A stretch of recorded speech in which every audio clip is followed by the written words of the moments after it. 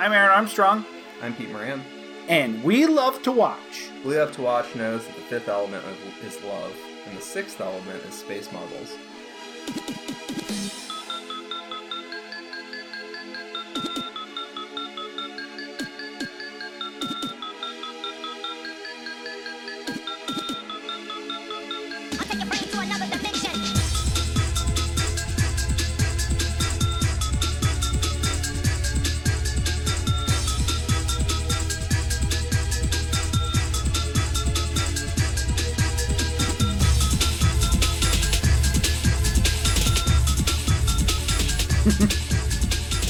Hey, Pete. Hi. We should have done the fifth element. That was. I mean, it wasn't. That wasn't supposed to be a franchise. Yeah. So it doesn't fit with the theme. But it is. It's a movie. I love this movie. I've seen it like 4 times now. Weirdly enough. Valerian. Valerian, yeah. My daughter loves it. And I have a whole thing about like why this is like the perfect big budget blockbuster for an 8-year-old, but we'll get into that later. But yeah, Where We Love to Watch. We're a movie podcast. We do 4 movies a month around a theme, and if we remember, we compare and contrast. This month's theme is Failure to Launch, which is sci-fi franchises that never got off the ground. Some of them are intent on being like a 3-part series. Some of them left the door open till sequels. Regardless, not popular enough to get their second adaptation. Although, like anything that goes on today, the director of, for example, this movie says he's still working on making a number 2. You hear that about Battle Angel Alita, which we're covering. And you just never know about even the other 2. Like, who knows what the world holds for. And we actually think, like, we already have a good plan, I think, for a sister one of this, because there's a bunch of fantasy movies, including some I really like The Golden Compass, that never really got off the ground, too. So, I'd love to do The Mummy, too.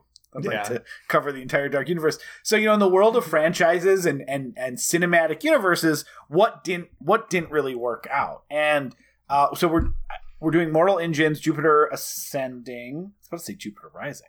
One of the key aspects of this month, particularly it being a sci-fi month, cannot seem to get the names right. I cannot remember when I was pitching this month. I was like, I got the names right here. And then last week I was like, do you want me to watch Vandal and Planet World. It's called Planet World. Globe I almost bought it was like a $3 Voodoo sale. I almost bought Mortal Instruments City of Bones or whatever because I thought that's what we were doing. But we're doing Mortal Engines, which was a different thing. Both failed franchises. But what we're talking about, it is bizarre how hard these are to remember. And I've seen 3 of them. But I like Jupiter Ascending. I like Battle Angel Alita, and I really like this movie. So I haven't seen Mortal Engines. There's a Peter Jackson connection there. I think he was the producer. That I think could be interesting. But I think this is going to be a fun month because I don't think these movies are too complicated to talk about, but they are very, for the most part, at least the ones I've seen, they're visually interesting at the least. Some of them have better acting and plots and well-cast characters than others. But, like, this movie, I think, is just a ton of fun. And, like, the kind of pitch for this movie, I would say, it's a chase movie. It's a serial adventure, Indiana Jones style type movie, except that every solution, every problem, and every solution to that problem is a bunch of made-up stupid nonsense that is very fun to watch. They are inventing out of whole cloth bullshit stuff they need to do and bullshit problems that are just insane.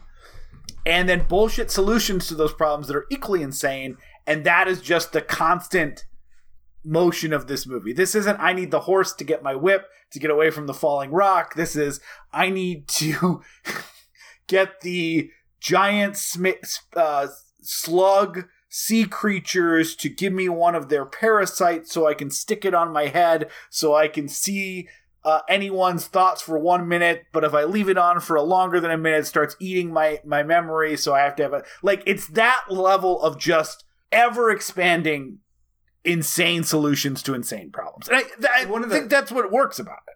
Yeah, that's what I like about the movie. What is interesting about this movie is a lot of people watched it and were like, what the fuck was that about? Yeah. Which is fair, because I believe this movie is a 2-act movie, and the first act is an hour and 40 minutes, and the last act is about half an hour. Yeah. So we'll get into all of that, but yes, one of the reasons that I wanted to do this month, and I've been pushing for it so long when I was pitching it to Aaron, was we announced it that we were going to do it in June, before my paternity leave doubled, and we end up doing a clear out of all of our sidecast that we recorded. But we did announce that this was going to be our June month before that was scrapped, or our May month before it was scrapped. Yeah, absolutely. And I think the list has been pretty static. It's the same. Yeah. Yeah. Minus Mortal Instruments, Mortal Engine. Who you were listening to. To be clear, I always meant Mortal Engines. I always meant Mortal Instruments. I always meant the city-sized cars. The point is that I think it's very fascinating to watch these movies and not just try and figure out a little bit. This movie, very much so. Try and figure out, A, what movie was a big hit that got these movies made? B, what movies were they trying to emulate? Like, what big hits were they trying to emulate or try and get off the ground? And C, is this a franchise that should have kept going on, in our opinion, and it just didn't find its audience? Or is this the sort of thing where it's like, one and done is probably fine? Yeah. Either because it's good or because, like, I don't know if they could capture this lunatic magic a second time. Yeah, and I don't need a sex pest to make more movies. This is our first Luc Besson, and a lot of the reason that we haven't, despite the fact that I love 5 or so of his movies, like I really like a lot of his movies. I think I've seen almost all of them. Is that I'm convinced that the moment we do a Luc Besson movie, like way more allegations are going to come out, and they're not like. I mean, the allegations that are out now are terrible. Right? All right, so what I do know is that he married a 14-year-old. He married a 14-year-old because, but he was legal because he got, like, the parents' sign-off or something. It's some weird French thing. And then he made, like, Natalie Portman's character in Leon was based on his first wife and their relationship. Him being Leon in this equation. And I think when he met his second wife, why can't I think of her name? From The Fifth Element and The Messenger. Mila Jovovich. Yeah, that she was like 6. He was like, she was like 15 or 16 when she met him as well. Yeah. So he's a creep. He's a creep. He's 100% a creep. Agreed that like he's made a lot of movies I really like. I love Fifth Element. I love Leon. I like La Femme Nikita. Mm-hmm. I'm trying to think if there's anything else that he's done that I've really seen. I haven't seen Taken. One moment. Taken he just produced. That was I thought he directed it. No, that was one of his Galmo productions. I've seen Le Dernier Combat, which is a really fun, like, post-apocalyptic, not really fun, but a fun post-apocalyptic movie he made. He made this movie about 2 divers that I saw when I was younger that I really liked, called, like, The Big Blue or something. Give me one moment. Give me one moment. I'm playing. It's called The Big Blue. The Big Blue. I'm looking up. I saw The Messenger in theaters and I didn't like it. I saw The Messenger as a kid and for some reason I really liked it, even though it's pretty boring. It's not very good. One moment. This is not fun to listen to. He did Arthur and the Invisibles. Is that good? Here's the thing about this guy. I figured you would have seen it. No. He directed Cara Delevingne music video after he made Valerian. But yeah, he made Lucy, which is a movie I like. I thought he just produced Lucy. No, he directed it. I liked Lucy too. Let's talk about why this guy likes to name movies after the main character's name. He's got Lucy. He's got Leon. He's got Arthur and the Invisibles. He's got La Femme Nikita. Yeah. He's got Valerian, and that's his name. And he directed an Isabella Johnny music video. Technically, The Fifth Element is the main character's name. Love is the main character of The Fifth Element. Well, they do name her Lilu, but her technical name is The Fifth Element. She is The Fifth Element. Yeah. So I've seen actually a large number of his non-music videos. But anyways, Okay. yeah, he is a director. I like a lot of his movies. I have also, I've pushed away from doing his stuff because he's a creep. I'm also frankly sick of having to, before we release an episode, record a little message telling people like, "Hey, when we recorded this episode, I didn't know." We thought he was one kind of creep. Now he's a worse creep. No, get out in front of it. He's a creep. He's a creep. Terrible person. The laws may be different in France. He should be in jail probably. Sounds like the grooming that all the right wingers are looking for. Check out Luc Besson. Yeah, there might be a reason why he makes a lot of his movies in France, and it's not just loyalty to his nation. Well, what's funny about this movie is that he did make this. It was the highest budgeted French production ever, but he didn't get the budget was higher than he wanted because he didn't get any of the government discounts because he shot it in a foreign language, i.e., English. Yeah, my thinking on this movie is that I would give it a full star or higher if it was in French. If it was in French, and I could just be like, well, that joke's not very funny. It must not translate well from French. Oh, that guy's being a sex creep and won't leave her alone. He's just French. I think part of it is that, let's get through there. So the big criticism of this movie, which is not an area of this movie I will defend, is that Dane DeHaan,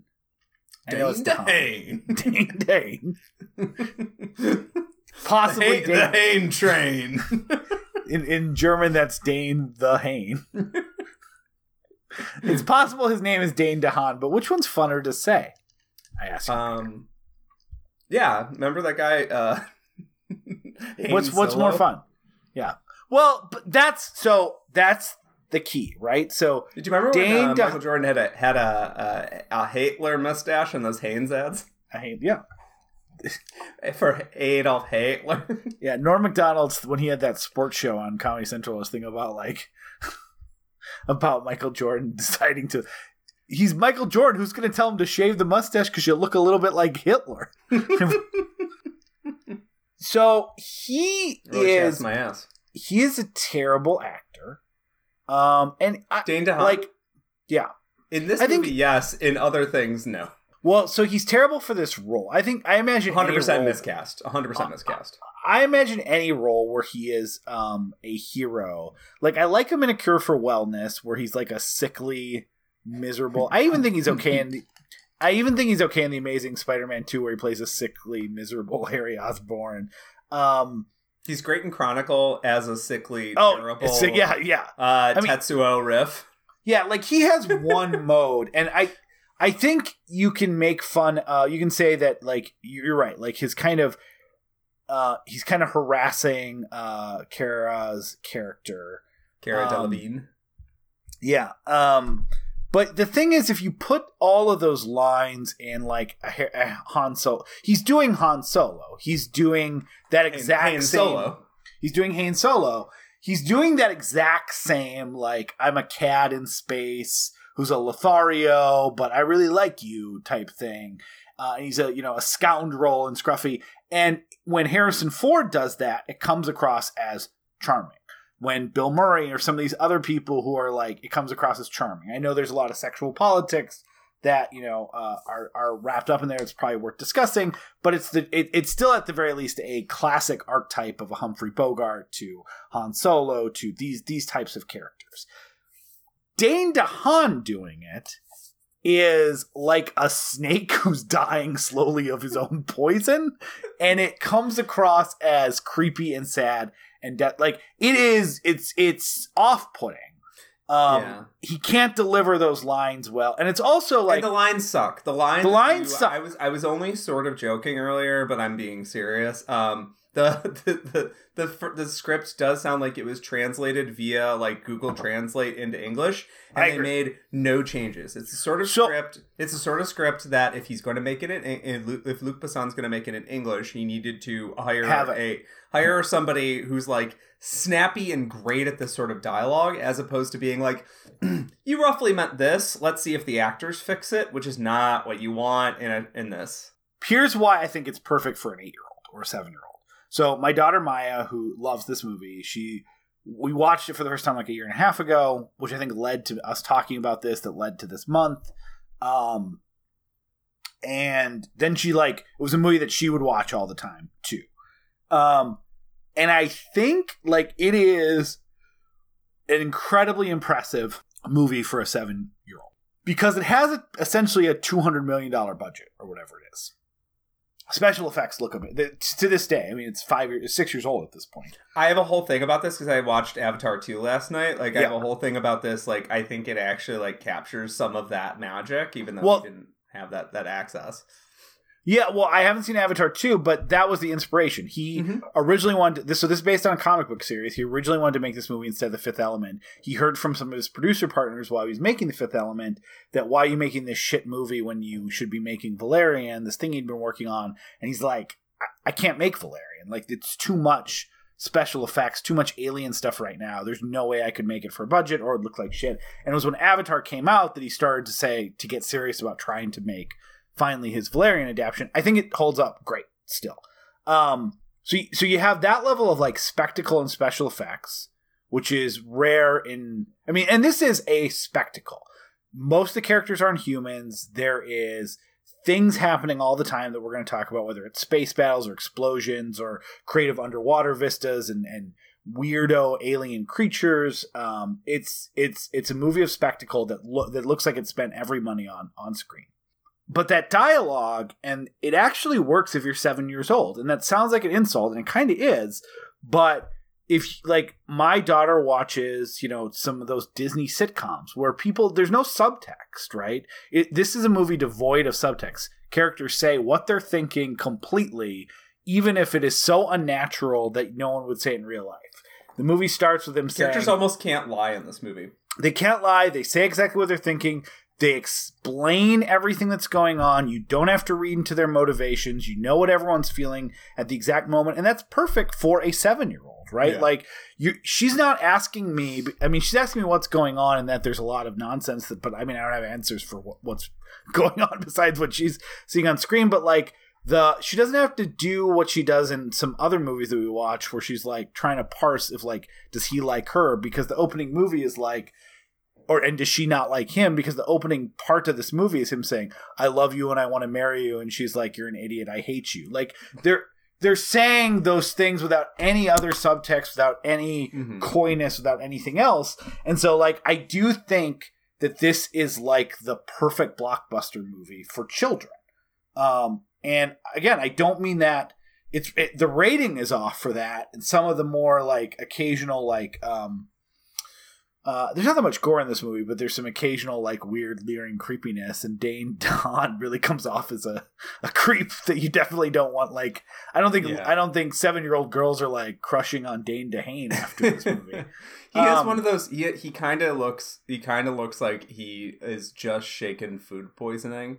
Yeah. Again, Cure for Wellness was the perfect role for him. And he shook food poisoning by doing so much cococaine that his body forgot he had food poisoning. By getting scurvy. Yeah, I stopped eating all oranges that gave me food poisoning. Now I have scurvy, but I'm doing generally better. He definitely has a pirate disease. And it is one of those things where when he smiles, you're like, yes, this is a handsome man, right? He's not cat. The producers are not stupid. They didn't misidentify a naughty as a hottie. He is a handsome person, but his energy is such that you can't give him this sort of creepy, leering dialogue and then tell him to play it light and silly. Yeah. Because he can't do that. No. If you wanted him to play somebody who's more of an incel type, great, he can nail that. If you want him to play more of a shy, introverted guy, who when he smiles, you're actually he's not that bad looking. He could do that too. It's just that there's an unfortunate thing about Hollywood that if you're going to be playing in these lighthearted, accessible, like you just said, a 7-year-old can watch this movie and highly accessible space opera movies that aren't that heavy. They're not that violent. Most of the violence is super comical. It's about as violent as Phantom Menace. Yeah. what are you communicating when your characters are actually talking? What are your characters trying to accomplish? What do your characters want? And for so much of this movie, the characters don't want anything, which means that when I watch Dane DeHaan sexually harass Cara Delevingne, and she says, I do not like this attention, I don't want this anymore, and then he continues to do it for every scene throughout the movie. And her response is to continually give him like Stonewall until the last scene, Basically the last scene. My response to that is get away from her. My response to that is not, and I'm thinking about that in the scenes that are supposed to be fun. Well, she also doesn't seem like Princess, like the Princess Leia vibe is off too. Like, I actually really like Cara Delevingne's character in this movie. Like, I like that she is constantly asserting herself.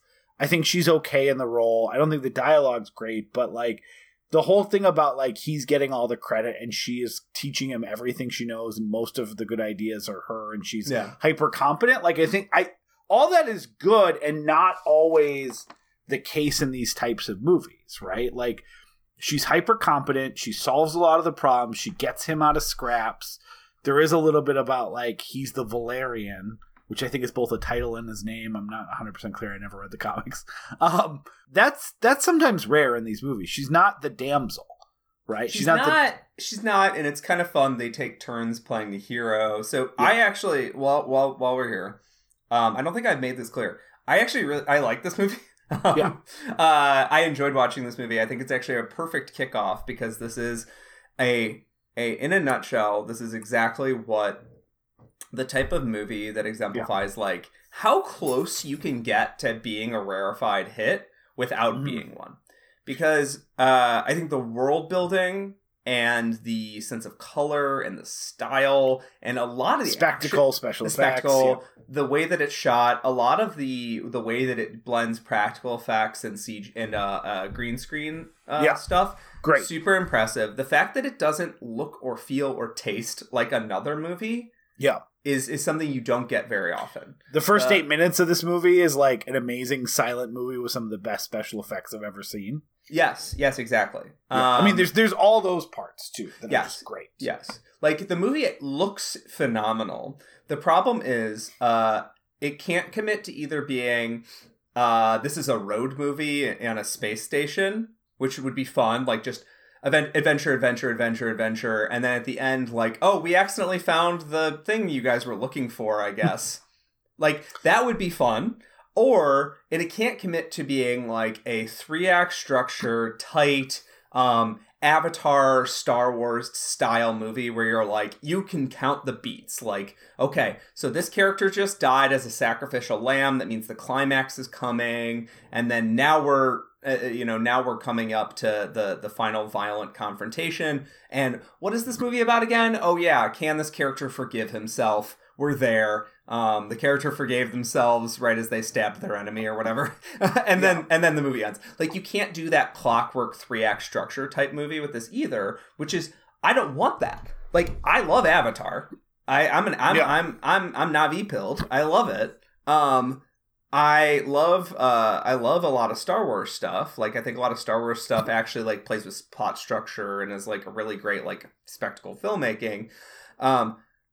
I really think that what this movie does unique is great. What this movie does unique, it's great. Like, I love this like lightness of tone and this silliness. I love that when they lose an entire commando team, they don't even it's not that they don't cry. They don't even like look back. They're just like, oh, guess we lost those guys. Like, they were coworkers of yours. These were not mercenaries. These were coworkers of yours. And I love all that. It's all of the stuff that when it asks us to care about the love plot, it asks us to care about the Clive Owen conspiracy thriller part of this movie. All of a sudden, I'm like, you didn't care about this movie until almost an hour and 50 minutes into it. Don't fuck with me. Well, I think some of that works as a mystery. Like, and the mystery is a little. Oh, it's not. I think it's okay. I think the mystery is okay. No, the mystery itself, in a nutshell, I think is actually really good because the movie is about humanitarianism and like, can we reach out to the cosmos and shake hands with it? Like, that's a great thing. it's how they express that mystery, and we'll get into it. How they express that mystery, I don't think works at all. I think when this movie works is when it's just like, go, go, go, go. Don't stop. Don't look back. Yeah. Why are you looking back? I mean, they literally don't look back. He just flies through. He just flies through wall after wall, not looking back. Yeah, and I have a little bit of a problem with various points with the character of Valerian. Also, do not understand why this movie is just Valerian. Can we before we move on to the second half? Can we talk about how the movie is called Valerian: City of a Thousand Planets? Yeah, which is it's a terrible title. I'm sorry. Isn't it the Planet of a Thousand Cities? City of a Thousand Planets. Wait. I don't do that to me. Now I have to look. it's a terrible title for Valerian and the City of a Thousand Planets. There we go. I was so confident, and then you were like, "Are you sure?" It is a terrible. It's a terrible title, but it is the perfect title for this movie, which is Excess. I would love that. I love that. However, if you're going to do Excess, do also put Laureline's name in the title.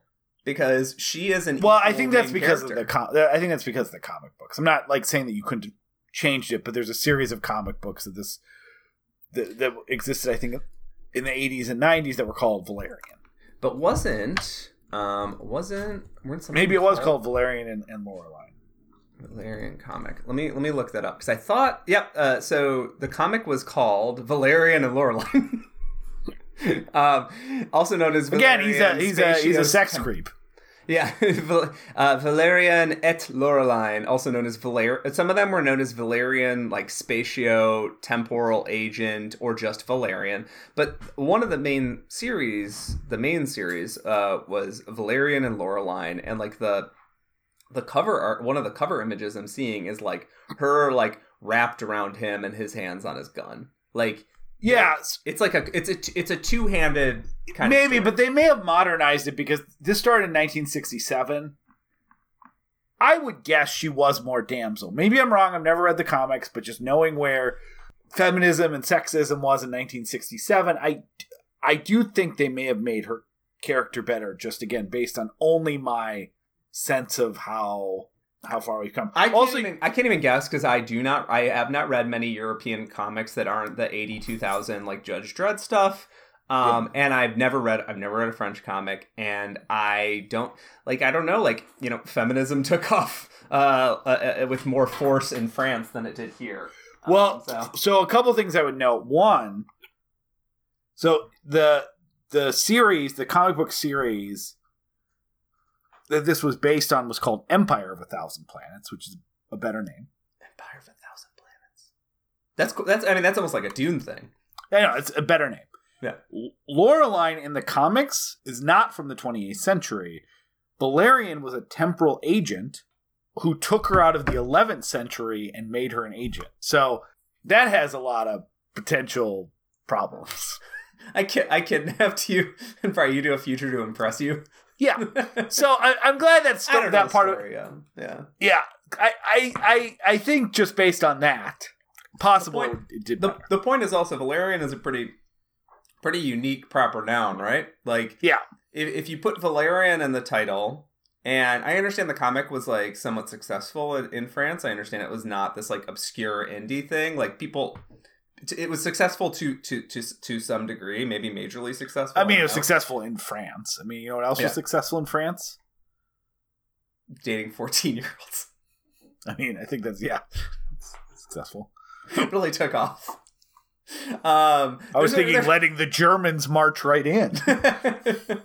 But the Maginot Line. Wait, no, sorry, it was something else. But what I was gonna say is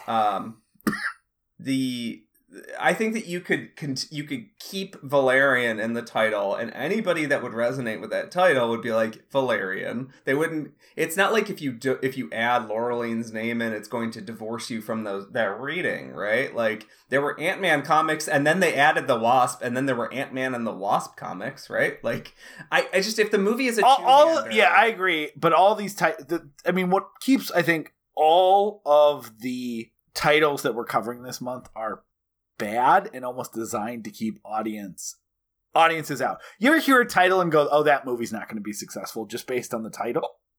Like, that's how I felt about Jupiter Ascending. That's how I felt about Battle Angel Alita. There's something about them that is just, I don't think they're going to be successful because, like, Battle Angel Alita, I didn't think was going to be successful because it's like, oh, that's too Japanese anime title-ish that it's not going to be good enough for American audiences. This is too convoluted to be successful. Jupiter Ascending is too generic. Like, I'm not saying that you can't have, like, generic titles and there can't be things successful. You could make the case that The Matrix or Avatar, but I think those work because of their simplification, and I think that these are a little bit both too specific and too generic at the same time to really go, oh, I don't. That's going to have to get some really good reviews and have some really exciting trailers. I agree. I also think, like, what an underrated part of having a big franchise is I personally, I'm someone that really doesn't like when a book series or a game, particularly video games, has a lot of proper noun soup in the title. Like Torment Tides of Numeria. And I'm like, I don't like torment is an evocative word. Yeah. And then you added apparently Numeria is a waterside nation. Maybe it's an island or a peninsula. I don't know. Like when you start getting these proper nouns in there, like I start to be like either wander off into stupid directions or get bored. I'm not like we're there. Avatar. I was like, okay, that's like a pretty simple concept. A man drives around like an alien body, right? Like it's a little bit weird, a little bit out there, but like that's what the word means. The Matrix is like literally like a codified. But you can also the thing about one word titles, you can have the trailer person hit the title really hard, right? You'd be like Avatar, yes, right? Where you can't do that. Valerian City of 1,000 Planets, like yes. So that's why, like, even if it's generic, Avatar, The Matrix, easy to hit the Matrix. Like, what is The Matrix, you know? And I know that that's going to be a problem all month. Like, it is. I think all these titles, I'm not saying they're bad titles. I like Valerian and the City of 1,000 Planets as a title. But it's going to be a problem all month to be like, hey, why didn't you do the thing that worked? Because that's like literally what producers do, right? But my point is that like what worked about Avatar, what worked about Guardians of the Galaxy, what worked about the movies that Avatar, Matrix, what worked around the sci-fi franchises around here that like really like sung. And like, you know, Lord of the Rings, Fellowship of the Ring, we've just accepted. That's a property, that's a property that people know, though. Yeah, we've accepted Chronicles of Narnia, But we've accepted now that that's a thing. But at the time, that movie was able to really step forward because, like, you know, Peter Jackson was an proven quantity among, like, you know, big budget filmmaking at that point, right? He made a bunch of movies to try and prove that fact. The title of it is a mouthful. It does feel very niche. It is a City of Valerian, City of 1,000 Planets style thing where it's like trying to communicate that it's like part of this like broader universe. And but I still think the Lord of the Rings is a specific. If you just say Lord of the Rings, that's a vacuum. Same with Chronicles of Narnia. It does, but it does fire off some sort of motor neurons for like this is nerd shit. It does. But those movies were well marketed, and they had an amazing hook, which was like, all right, we're adapting a story from like 100 years ago, but there's like up and coming hot actors that you like in this movie, and look at how evocative and mysterious. Don't you want to know what this fucking ring does? Don't you want to know what happens if this person gets corrupted by this ring? Don't you want to know what their journey is going to be like? Like they had all these pitches and these sort of mysterious ads to make you kind of get over the hump of like, Lord of the Rings, Fellowship of the Ring is like a very mouthful title. I'm not saying it's a bad title, but it's a mouthful title, and I think that's kind of like where we're at. And even Guardians of the Galaxy, their trailer made fun of the fact that they were the Guardians, like, right? Yes. Because, I mean, he's like, we're the Guardians of the Galaxy, and John C. Reilly's like, you call yourself the Guardians of, like, and that's like, oh, I get it, this is fun. Like, and I went and saw it in theaters because I was sick of, like, space opera shit, and I was sick of superhero movies, and I was like, I'm going to go see the James Gunn movie that's making fun of this stuff and seems actually funny. Part of and actually, to step back just 2 seconds, I'll finish my thought here. Yeah. But I do think the challenge to all three of the movies that I've seen that we're going to talk about is I like all of them for the same reason.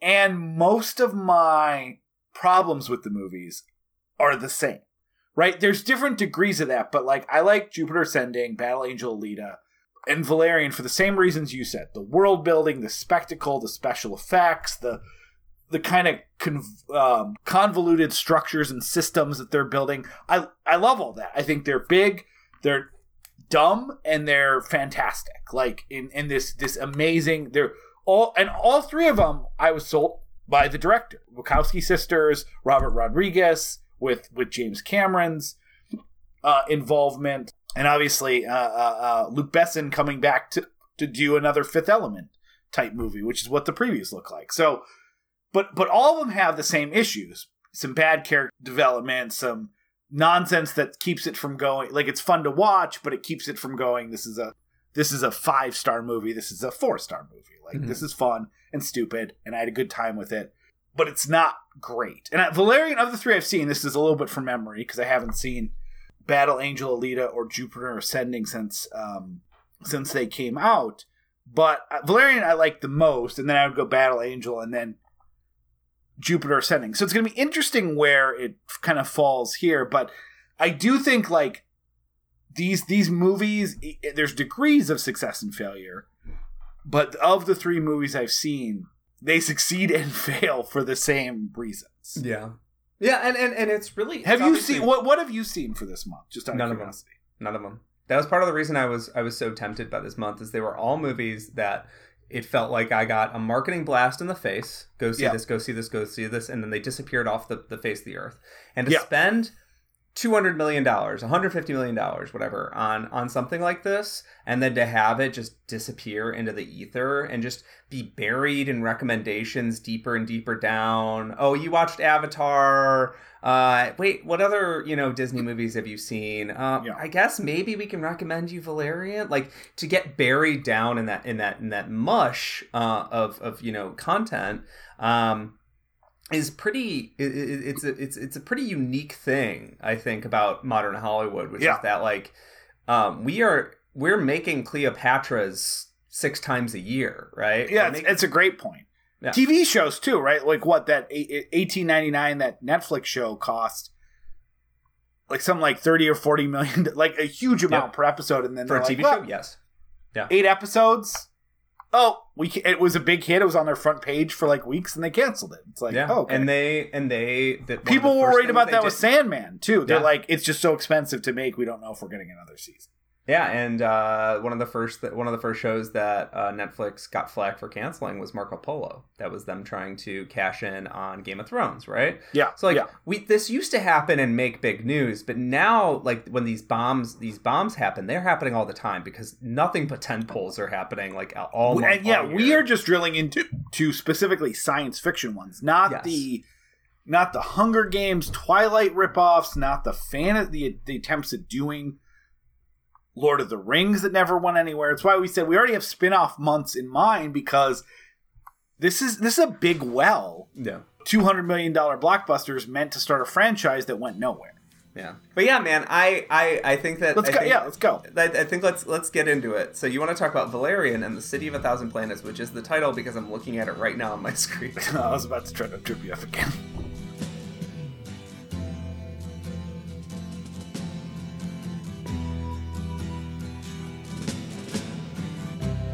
Ground control to Major Tom.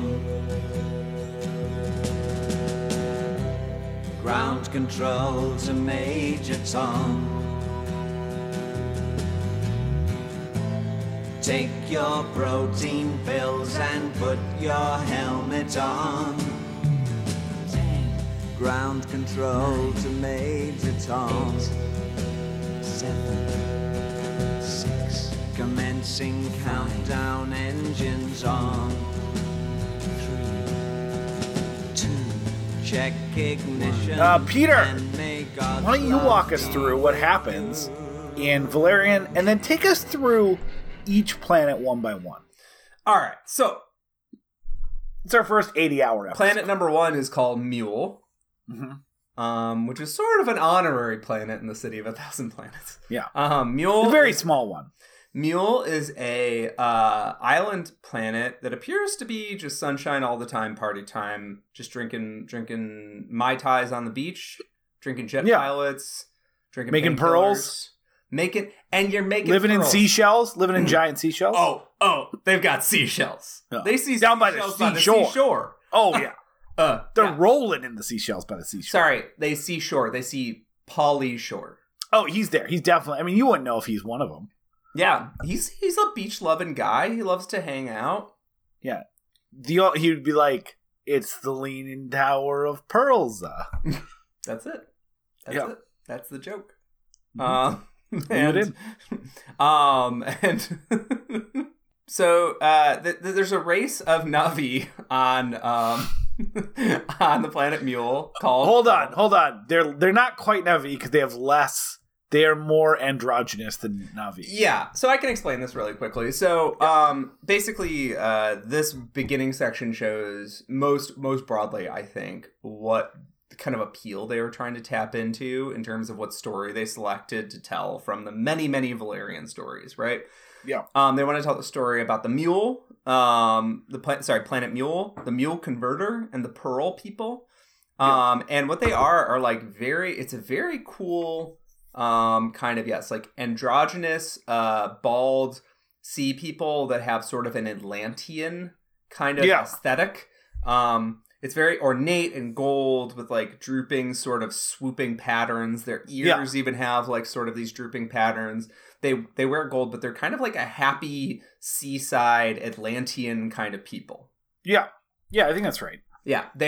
So similar to the Na'vi, they have that thing, and I think this is an underrated part of Avatar that people don't talk about.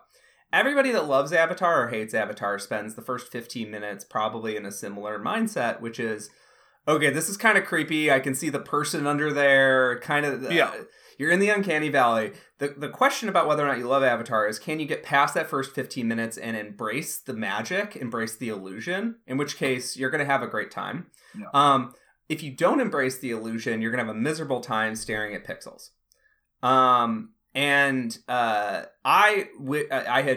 watched Avatar 2: The Way of Water last night, and on the previous night I watched this movie, and I was not equally impressed with them because Way of Water has many years of extra CGI. Avatar 2 is way more expensive. It also has James Cameron in the helm. It's not really fair to compare the two, but I had a similar feeling with both of them. How many planets do their cities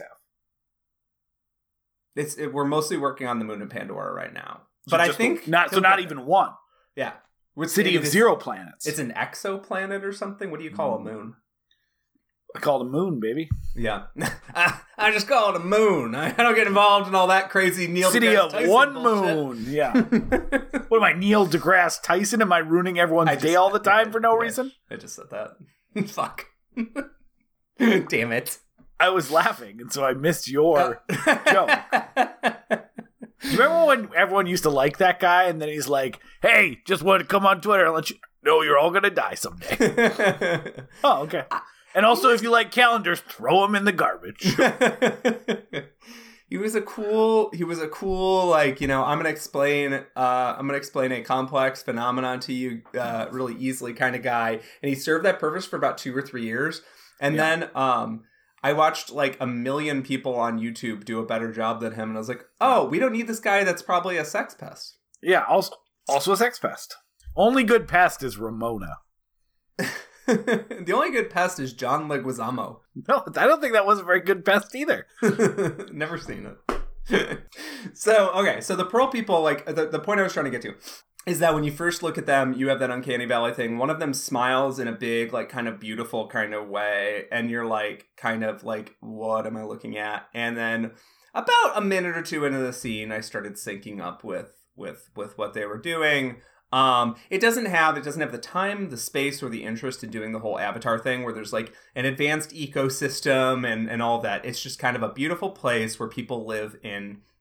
But it's essentially like a little silent 5-minute movie. Yeah, because there's they speak a alien language, but they don't translate it. And they're at peace with nature. They use these 3D printer hedgehogs called a mule converter. That are just these cute little 3D printer hedgehogs. And if you give them an object, they shit. They pit. I mean, it's out of his back.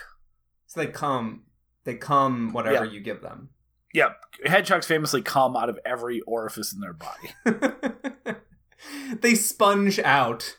You know when Sonic used just like a circle, right? Mm-hmm. That's not him spinning fast. That's just cum. Blue cum coming out. You can't even see his face because there's so much blue cum. Yeah. It's like when the sprinkler ratchets back and it goes like it's just a big orgasm. He moves fast while he's orgasming. Let's be clear, but it's not Blur that gotta come fast. You're seeing. Gotta come fast. Gotta come fast. There's no. I mean, once you start coming, get it out. You can't keep some of it in for later. You'll pee weird. And they're all enjoying their time. By the way, this is something that I have in common that I think is common with the water Na'vi in Way of Water, and as you were about to say that you have in common. That I have in common with the Na'vi. That I have in common with the Na'vi. I'm a very spiritual person. I'm actually the least spiritual person I think I've ever met. No, that the Na'vi have the water Na'vi have in common with the Pearl.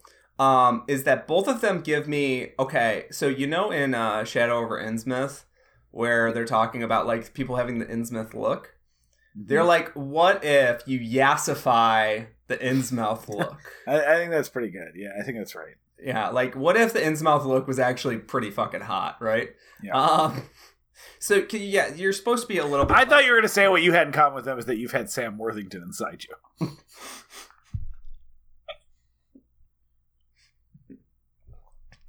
I thought we were gonna ditch. No, I've had the edgelord from Grandma's Boy inside me. Oh, gotcha. Which means I'm similar to the Na'vi. But yeah, so they're enjoying their day on this beautiful planet, and all of a sudden the sky rips open and an apocalyptic event starts to happen. Yeah. All of them run. All of them that can run and take shelter inside in this shelter seashell. In this seashell shelter by the seashore. In the seashell shelter. And Michael Shannon's in the shelter. He wants the Shannon shelter in the seashore. He wants them to shake shelter in the Shannon shelter. And shit, he says. And he says, shit. My seashore shelter. Should have sheltered sooner. Yeah. Shucks. Shucks. Farts. So so all of them take as many of them as they can take shelter inside of this. Singing Beastie Boys Shadrach. Yes. It's a shame. And all of them except for one, the one that we were like kind of focused on in the scene. She's the princess. And the princess end up inside the bunker. They lock the door, and she ends up getting trapped outside. They're sort of doing the airlock sequence. And so we're introduced to this sort of like mini trauma, like something dark is happening in the galaxy, but we don't know what happens. That's gonna be a mystery that they're gonna solve, and like they're gonna remember they care about in about 2 hours. So actually hold on. That actually must come after the prologue that explains everything. Because as that explosion flashes to Dane DeHaan's head, he's like, "What was that? I just had a vision." Yeah. So actually, let me jump. So back. I guess we got to back up. Yeah, I forgot that there's There's it has a proper prologue that's just kind of pure world building, and so it's actually really cool. It takes actual space footage of a satellite of the ISS, and it kind of blends it into digital photography of the ISS, and it's showing two countries. I don't know if it's like the Russian and the Chinese, the Russians and is it the Russians and the Chinese something? Two countries. Yeah. They do airlock and they shake hands and they hug and all of that. And this sequence is grounded by match cuts of people shaking hands, and it starts with different nations. The technology starts to improve. Eventually people aren't free floating, they're standing firmly on the deck. Eventually it's it's, you know, like full human ambassadors. And then eventually in frame, covers up the entire frame, is an alien ship, and it's aliens from Fifth Element.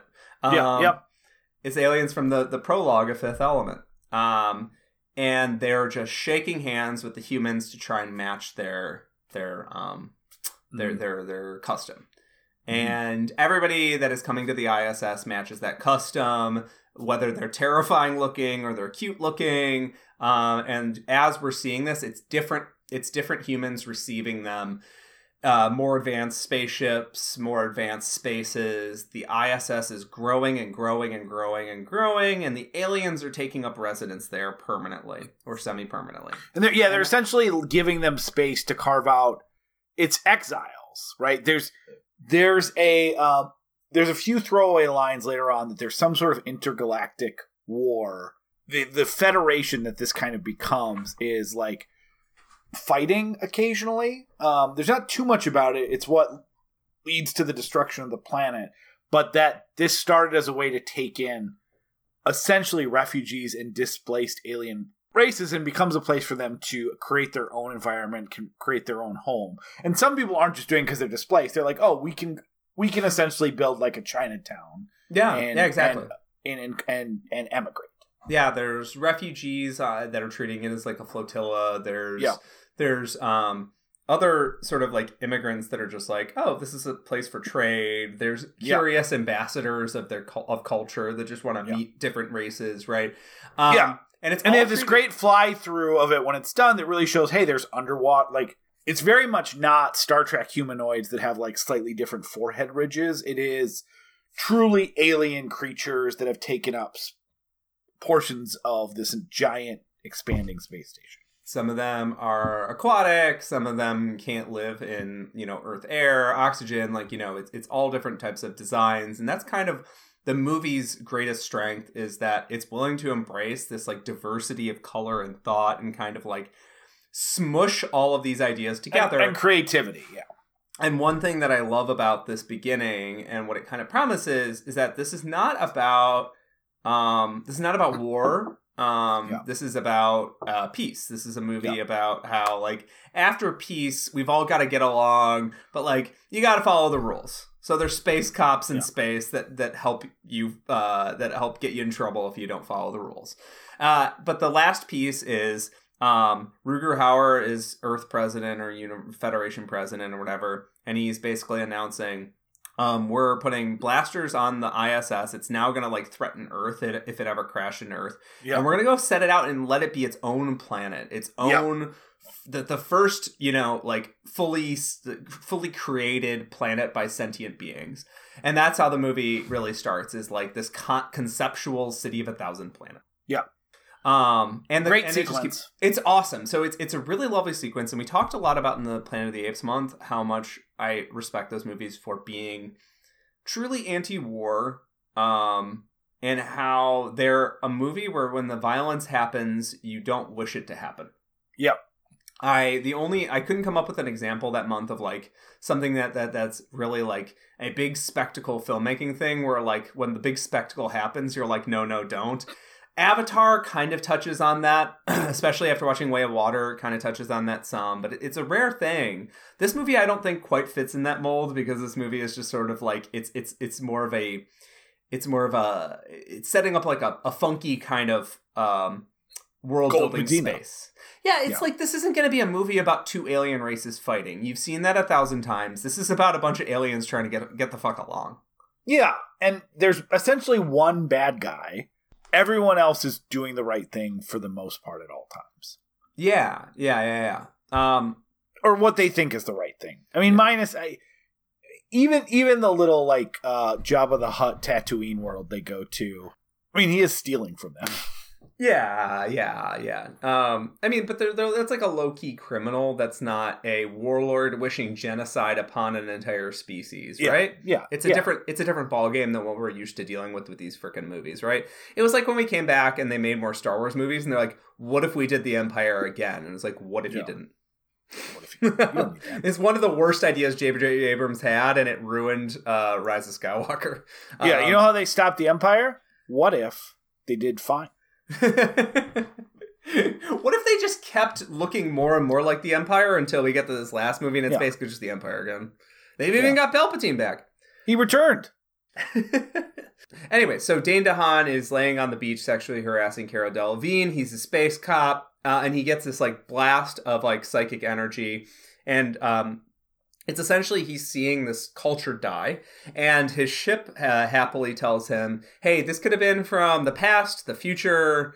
It could be from 1,000,000 miles away. It could be from 10 miles away. Like we don't actually know that much about it. But you know, we don't need to preserve the mystery for the sake of this. Essentially, the princess had the psychic ability to send a message of what happened to one person. Yeah, and he's that you find that out at the end. So he is kind of focused on I have to do something to find out more about this. Yeah, and this is sort of an ability of the Pearl people. Is that when they die, they can send out this blast of like... Yeah. It's a little bit like Spock putting his hands on McCoy at the end of Star Trek 2. Remember. Yes. And so... My live long and prosper sign really doesn't come through on mic, but... Yeah. We're killing it on the video, guys. Oh, yeah, so you're scissoring. That's two Vulcans scissoring. They love it. Yeah, I think it's Pon Far. I think it's beautiful. Pon Far. Yeah. I get so horny that if I don't have sex, I'm gonna murder. Glad I showed you the Pon Far episode where Spock's gonna fuck. Yeah, it was lovely. I'd love to see more. Not that much Pon Far. I want Pon Mar. You want Bill Maher? Wait, hold on. I don't think you do. Wait, don't the Klingons and the Vulcans both get so horny that if they don't Klingons don't have Pon Far. Klingons don't have Pon Far. They just get angry and horny. Yeah. It's not Pon Far, but it's not seasonality. It's just mood based. Yeah. Yeah. I can really actually quickly get us through the first act. Yeah. It's just most of the movie. So Dane DeHaan and Cara Delevingne are two space cops. They got a cool spaceship. They're not at the City of 1,000 Planets. They're assigned to a space case.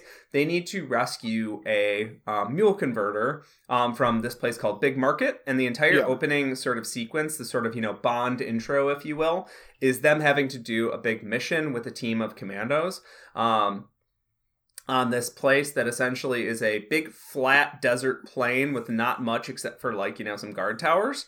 And however, inside there is a entire tourist trap, big bazaar place called Big Market. And the way that it works is you put on these sort of VR goggles that let you access another dimension. Yeah, so there's a whole different... The market's in a different dimension on the same planet. Yeah, same planet, different dimension, and you also need to have gloves in order to interact with anything. So the way that it works is that, if you have that on, you are a sentient creature, and there's a tour guide guiding you through and takes you to different places, and then the humans come out happy and safe with their stack of bullshit. With all their stuff that they buy, yeah. And then they ship it back to Earth or whatever, right? So really quick, I mean, this is going to happen throughout the movie, but this is exactly what I talked about at the beginning. So they have to sneak into this market. Obviously, Dane DeHaan needs to go in with a gun, which is not allowed. How do you bring something into this market so that he can take the mule converter? So you already have this problem where, okay, you're not just going to the bazaar to confront the gangster to get the thing back, which is a normal version of these movies in Indiana Jones or Star Wars, whatever serial you want to put.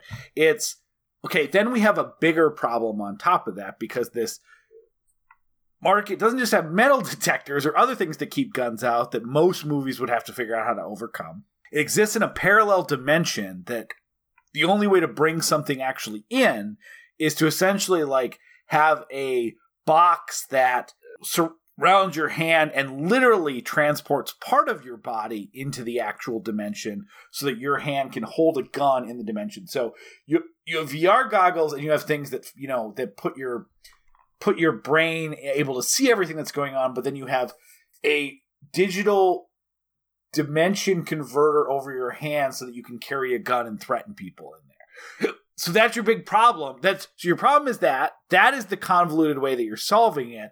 And then the other problem comes out is after you confront the gangster and take the mule converter, the box gets damaged, and now your hand with the gun is stuck in the dimension, and they can pull you, and they can hurt you, and they can do things if they grab your hand that is free floating in another dimension connected to the rest of you. Because it exists there, right? Because it exists there, yeah. So it is this and again, this is what we're going to see throughout this movie, and why it's so great. Because it keeps adding nonsense, convoluted layers into these typical action-adventure sequences. Yeah.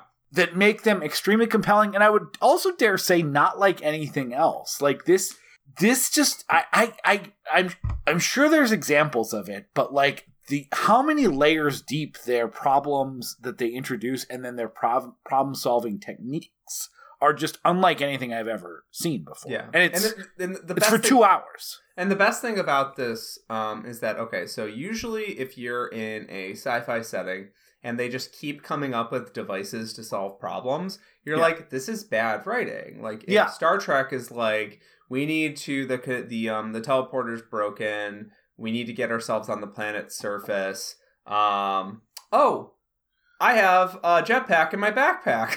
Like you'd be like, this is stupid. Like, why did you not just solve your way around the existing problem? This movie, in a very charming way, is constantly coming up with problem and then weird tech set piece that turns the problem into a semi-comic action sequence. And it's fun because the world building is so wild around you that you're like, well, of course they have that weird tech. Well, of course, yeah, it's so expansive and there's so much weird stuff.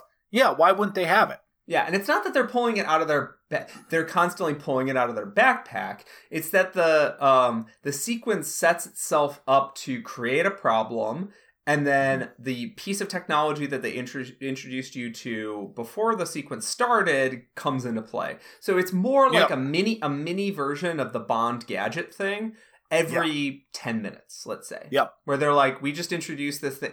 There's stuff that has more of a longer thread, like this thing came back. But mostly it's like, we introduced you to this weird piece of tech. Here you go. Like, sometimes it's in 30 seconds, sometimes it's in 5 minutes. But the biggest thing is the the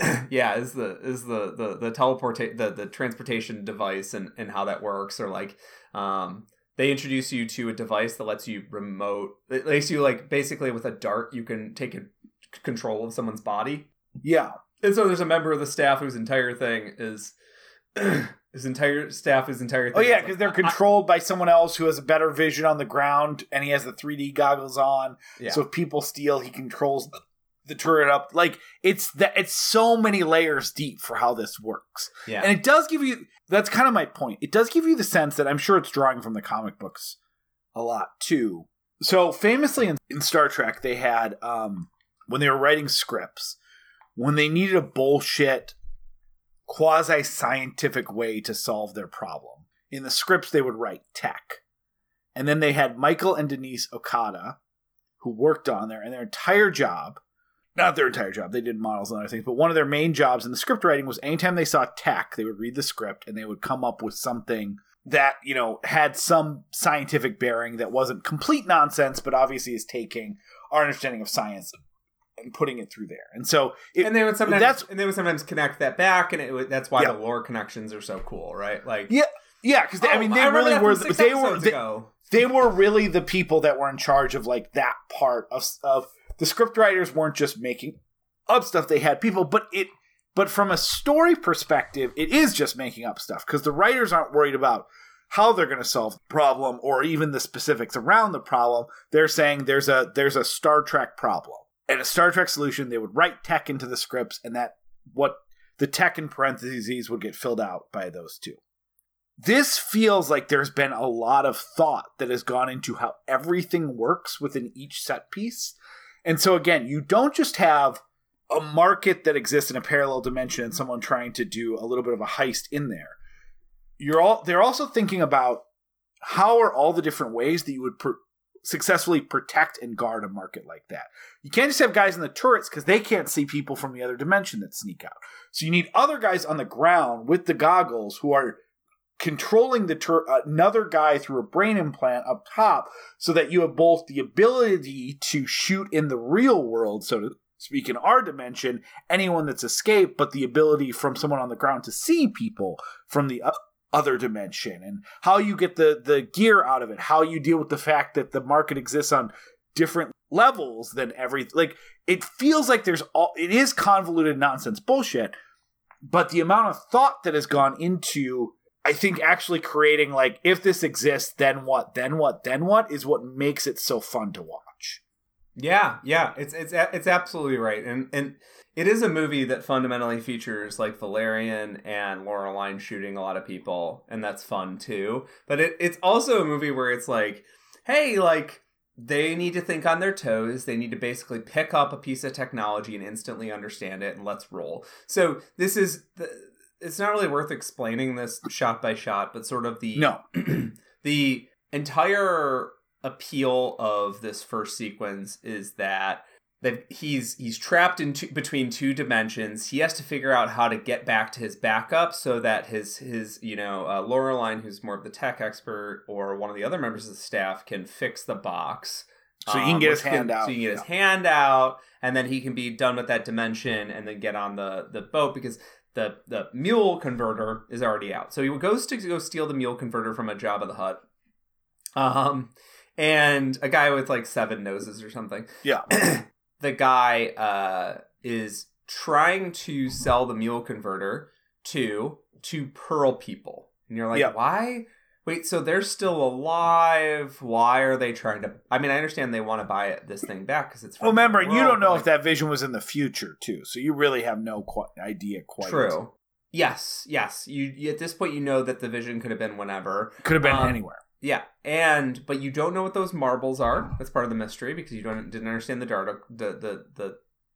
dialogue. You don't know what those marbles are for. You don't know. You know, you put the marble into it, makes more marbles, and it powers their world. That's yes, about. And you know it's very valuable to this guy, and it's maybe the last one out there in the entire universe, right? Their plan to buy this thing is squandered by Valerian, who steals it, and he eventually ends up falling down level through level through level through level into a sort of like strange cosmic liminal space that's solid Earth on the main planet, but it's open on this planet. He ends up like in this strange like gulf, and he's going through all these spaces, he's meeting all these strange alien creatures, and this is going to be basically the first hour and a half of the movie, because when he gets to the city of 1,000 planets, like, that's it. Like, it's mostly just him stumbling into the business of species that maybe don't want him there. Right? Like... Well, and that's... So they kind of he gets back to the space station, Clive Owen's there, this other... major guys there, and he's like, hey, we got this thing, something's going on, and it does become like it's kind of a hard movie to explain because it is like they get back and he's convinced there's something else going on, and there's this weird part of the station that they've lost contact to in section 18. It says it's radioactive. They can't see inside it. Clive Owen also has these new robot guards, and they're like, no one's telling him what's going on, and Valerian is convinced that he needs to get to this. He says it has something to do with my vision, it has something to do with everything that's going on. I have to get there. And then that kind of becomes the next hour and 15 minutes, him trying to get through this giant station to get to this part that they can't read into. They have these, what do they call those weird gargoyle-y anteater guys again? They have a name. Like antlion things? Yeah, but what are those three like? They're like, they have all the secrets. Yeah, I think they're called offensive Jewish stereotypes. Is that it? There's a few characters in this movie that are basically like, it's kind of like a Watto level where you're like, so is this... They're 3 Wattos. I didn't make that connection. Like, are these... Yeah. They didn't go full Watto. Yeah, they didn't go full Watto. But the Watto is kind of like interesting because he's sort of like a offensive stereotype of the entire Middle East. Like, he's also parts of the Mediterranean. Like, at different points, I'm like, is Watto making fun of Greek guys? Yeah, I'm trying to various line readings. But yeah, those three little like information traders who so many aliens in this, very similar to like Fifth Element or a lot of these, like all these aliens care about money. They're all like very money focused. It's kind of. I like that they don't do the weird normal space inflation because they offer 100. They said they want 100. Yeah. Units. So I'm like, it seems not that much. And she's like, in your dreams. I'm like, 100's a lot in this currency.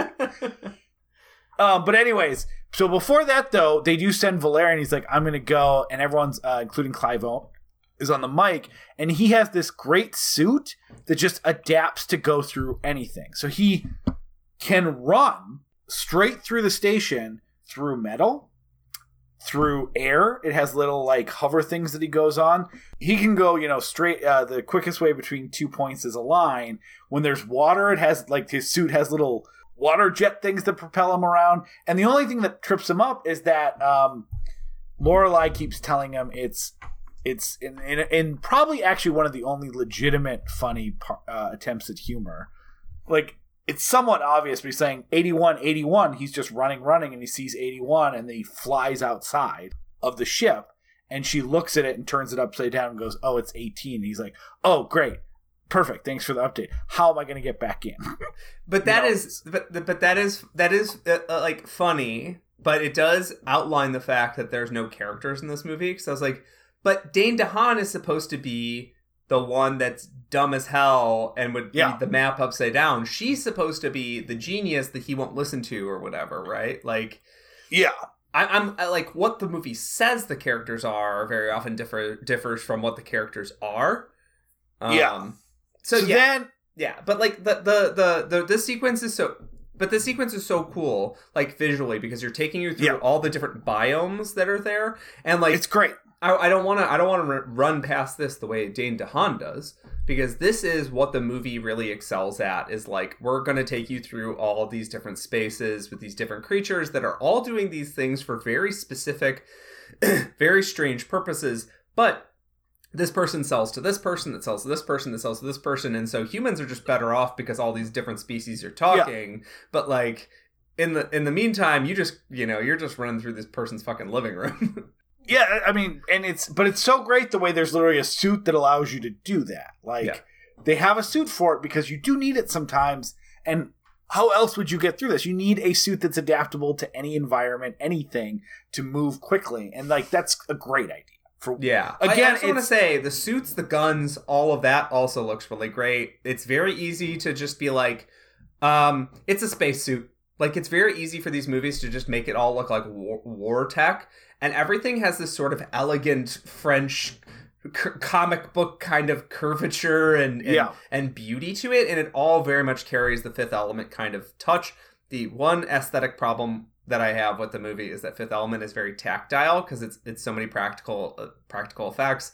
A lot of this is just kind of CGI stuff, which doesn't have the same Fifth Element grabbiness. Yeah, it still is more tactical compared to a lot of CG. Like, the CG is well done. Yeah, because they understand that light reflects off of this object differently than this object, and the sound effects means that when he runs into a wall, it makes the right noise. It does not make some nonsense sort of like tin wall effect that you sometimes get in these Marvel movies. Like, it makes the correct noise. Like, he interacts with objects in a way that feels real most of the time, not always.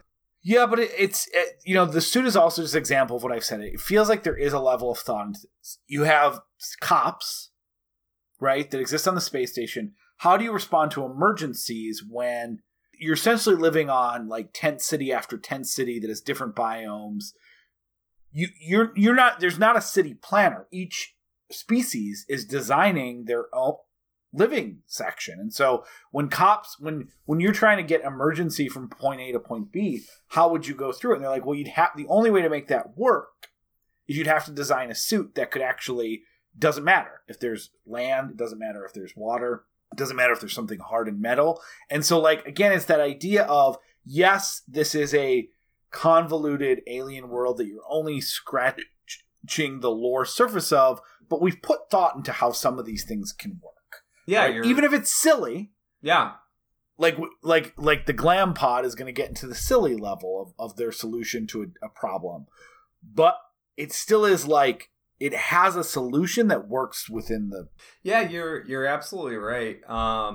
In a lot of these movies, because the Earth has gravity, Blade Runner is based on Kowloon Walled City, so it has to build up and it has to build within. So when you're running through, multiple neighborhoods and yada yada, like it has to be like sort of like at least somewhat logical based on gravity. With this, it's because these they don't have to expand just upward. No. They can expand downward and outward, and they're all building their own City of 1,000 Planets. It's literally everybody's building their own little like orb. Malformed orb, and you're running through different like globe orb things. This movie should have been called Globe World. Oh yeah, 100%. Globe World, World. Globe World, Circle World, Global World. Yeah. I can say it too. Globe World. You can say it really quickly. Globe World. I want you to take Globe World. World Globe. So he gets back into the station, ends up unconscious, and then Lorelai goes to look for him, but they won't tell him where he is anymore. They're not. I forget exactly why they're not giving him help. There's a lot of just yelling.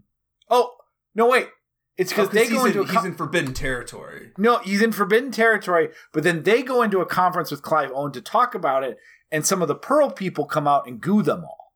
They get gooed. They get gooed. There's a lot of goo-based weaponry in this movie. If you like goo, the future's goo. The future's obviously goo. Yeah.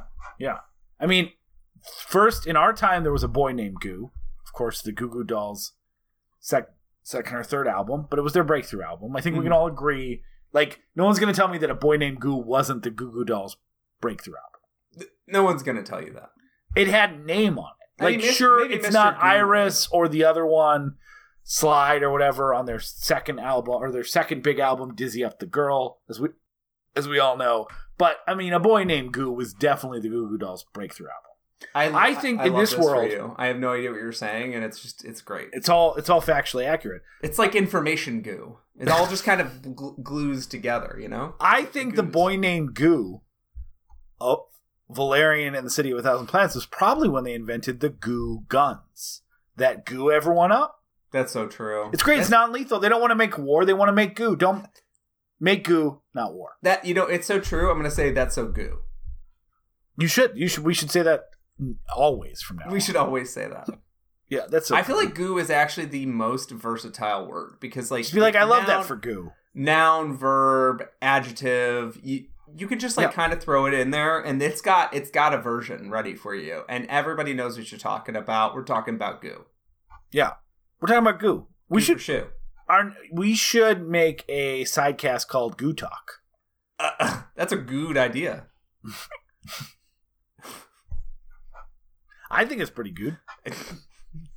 What kind of cheese would you bring to this podcast? A goat. Not Gouda. Oh, I know it. No, not everything needs to be goo related. Yeah, but goat, is more of your good goat cheese. Yeah, we call it goot cheese. Goot. It's very German. You'd know, because you're part German. Maybe. How much German? 80? 90? I think if you add German and Austrian together, I'm at like 70, something like that. Quite a lot. Too much. Too much. The rest is Irish pig. Yeah, I'm Irish. I love German, but I don't look as German as some. I love it. I love having Irish in me. It means that I get to get really mad at Maggie Thatcher and like really feel it. Yeah, that's helpful. It's not, it's not theoretical empathy. I mean, my grandpa was an immigrant from Ireland, so is it because he assassinated like a royal soldier? No, I wish. I think he just wanted better. His parents wanted better. I mean, before he left the country, could have knocked a couple, royal soldiers out of the way. We were never allowed to have potatoes when we visited his house because he's like, they turned their back on us. We turn their back on them. You're having a different starch. We're like, no one tell Grandpa potato chips or French fries are still. Yeah, he'll kick us right out. But anyway, so So everyone gets gooed up, and then the Pearl people steal Clive Owen. They're Like, this is our goo trophy. Yeah. Yeah. They take their goo trophy and they go home. Yeah. And unfortunately. Damn millennials and their goo trophies. Unfortunately, people don't say good riddance. They say we got to go get him. Well, no one says anything because they're all still gooed up. Yeah. They're gooed up and they're chewed up. Yeah. Eventually they ungooify themselves. Yeah. They degoo. So they're. I degoo. I do. They do not die in the goo, of course. No, this is friendly goo. It's purely non-lethal goo, like the goo you'd find in your house. Yeah, like your common house goo. Common house goo that you may have. Yeah, that you may make by the bushel. Oh, I can't make it by the bushel. Yeah, I mean it's good to have a goo shed, just because You make one bushel. Hey, in the apocalypse, you know what? People are going to pay a lot of money for two things: water and goo. And goo. So anyway, so then Lorelai's like, "Great, all my buddies are gooed up." They go back to the anteater goblins and they're like, "We'll tell you for 100." And they're like, "All right, fine." They're like, "So here's what we have to do, though, because we don't know where he is, but." There's these giant sea monsters in this sea biome that are harmless. On them... I forgot about this. On them is a parasite that feeds off them that you can put it in its head and connect psychically with anyone you want anywhere for a minute. So we just got to go down in our submarine and we got to steal one of the parasites off one of these giant... they kind of look like underwater cockroaches with a little more cockroach crossed with a manatee, and it's these giant creatures that are great design. And they're like, "Oh, are you sure that's a male?" Because only the males, the parasites, are like, "Yeah, these are much smaller," which is a very classic like huge creature joke. And there's a bigger one out there that's the male. They're like, "These are harmless, right? We're gonna be safe." They go, "Yeah." And they take the weird jellyfish head parasite, and they're like, and then all of a sudden they start attacking, and she's like, "I thought they were harmless." And they're like, "Well, yeah, they're harmless until you steal their parasite friends." And she's like, "Oh." The sea captain is also the most French character in the movie. Oh, I forgot there's a sea captain on the submarine. Yeah. Who the way that they initiate contact with him is that they bring him a bottle of champagne that he lops the top off, and then he just lets spray in his mouth. It's very what's that joke is purely for French people. It's just Tintin's mentor guy or captain. Oh yeah. The sailor guy. I forget the captain. Everyone who reads Tintin is furious with us, but yeah, the captain. I read Tintin when I was a child. He's Captain something. Yeah. I mean, Tintin would also be a great franchise that didn't go anywhere. Also a great movie. Yeah, I love that movie. It's great. So then they're like, "Okay, you got to put this on your head. You can psychically connect with anyone, but only for a minute. After a minute, it starts eating away your memories, and they go away forever. So it's like the never-ending. It's like the never-ending 2 machine." Can I actually interject here? Yeah, go ahead. So we mentioned how many of the jokes in this movie are just real knee slappers. None. There's one, maybe. But in this movie, they ADR'd themselves out of a good joke. All right, so she says, "Is there anything I should know before I shove my head up its mouth?" Oh, yeah. The line, when you watch the scene again, because I was like, oh, they ADR'd that line. The line is there anything I should know before I shove my head up? Sorry. Is there anything I should know before I shove my head up this thing's ass? Which is funny. Well, but they do. That's a good joke, and she they ADR it. You can see her saying "ass." That would have been an actual out loud laugh. So I actually think though the follow up line to that is also funny though, because are you sure they ADR? Because the line is, "Is there anything I should know before I shove my head up this parasite's mouth?" She's mouth, and then one of the anteaters goes, "It's not. You don't shove it up its mouth." And she goes, "Oh." Yeah. So that's so I think that joke is still there. Whether she said ass at first, I don't know. But the joke is that she thinks she's shoving it up the mouth, and it ends up being they're like, no, it's up the ass. I think they did that to give the CGI characters a joke because in the original one, she is making a very serious face, and she knows that she's about to do this horrible thing to save her friend. Well, that happens too because she goes, "It's not." They say it's not up the. You don't shove it. Sorry, but before they say that line, she's already making a grim face, like, and she's saying ass. Like I rewatched it a couple times because I was like, wait. They still make the joke though. They make the joke, but they make the joke. It's just I got confused. Okay, so that is, I think that this movie did find a way to make jokes that are somehow worse than the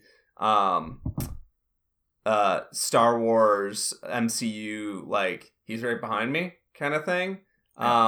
They fly now. Yeah, they fly now. Like the new Star Wars stuff. Really just Rise of Skywalker and the MCU stuff. I'm mostly thinking of Doctor Strange, who's one of the least funny characters in cinema history. And the way that you do that is just have these like half committal jokes that like still have a breath afterwards that like their jokes. Yeah. And the whole time I was watching this movie, I was mostly ignoring dialogue. One of the thesis for this movie is that you either just have to buy into like what it's doing and what it's doing well and what it's not doing well very early. And if you focus too much on what it's not doing well, and you don't like what it's doing well, in my opinion anyways, then this movie is like going to be miserable for you. Like you need to discard very early and just say, I'm not going to get a Chris Pratt, Indiana Jones type character out of my lead. I'm not going to get good dialogue, and I'm not going to get characterization. If you care about that and you don't care about all the other spectacle and, serialization and one thing after another type plot motions, this is going to be just a slog. Because if you don't, so anyways, they find out where he is. When she goes to get him, I'm trying to figure out exactly how this happens, but she essentially gets kidnapped before she's able to get him. I can run through this part really quickly. Yeah, okay, go ahead. They both get fished and kidnapped by these ogre-like creatures. Oh, that's right. They do reunite momentarily. Yeah, and they get taken by these ogre-like creatures who eventually take them back to this who are fishing for things to eat. Yeah, and they catch 2 humans. Yeah, and she is being like dressed up in some sort of manner. He escapes. You don't totally understand. He escapes. He goes off on his own a side adventure, but really quickly, let's jump. Well, no, he doesn't go on a side adventure. She gets kidnapped. He does kind of because he's to try to get her back. The red light district, and she but hold on, he's going to the red light district because she got the people that took her. Yeah, he finds out that hey, that's actually a protected consulate, and if you go in that's where I was going. Yeah, okay, but that's why he goes to the red light district. Yeah, because he has to get the Glamapod. Yeah. So he goes off to the red light district. We'll jump back there in a second. She is being presented inside this like this like royal space with all these like ogre glorbins. Yeah, but a protected consulate. You can't go in there. It'll be a diplomatic issue. They're also violent and strong. Yeah.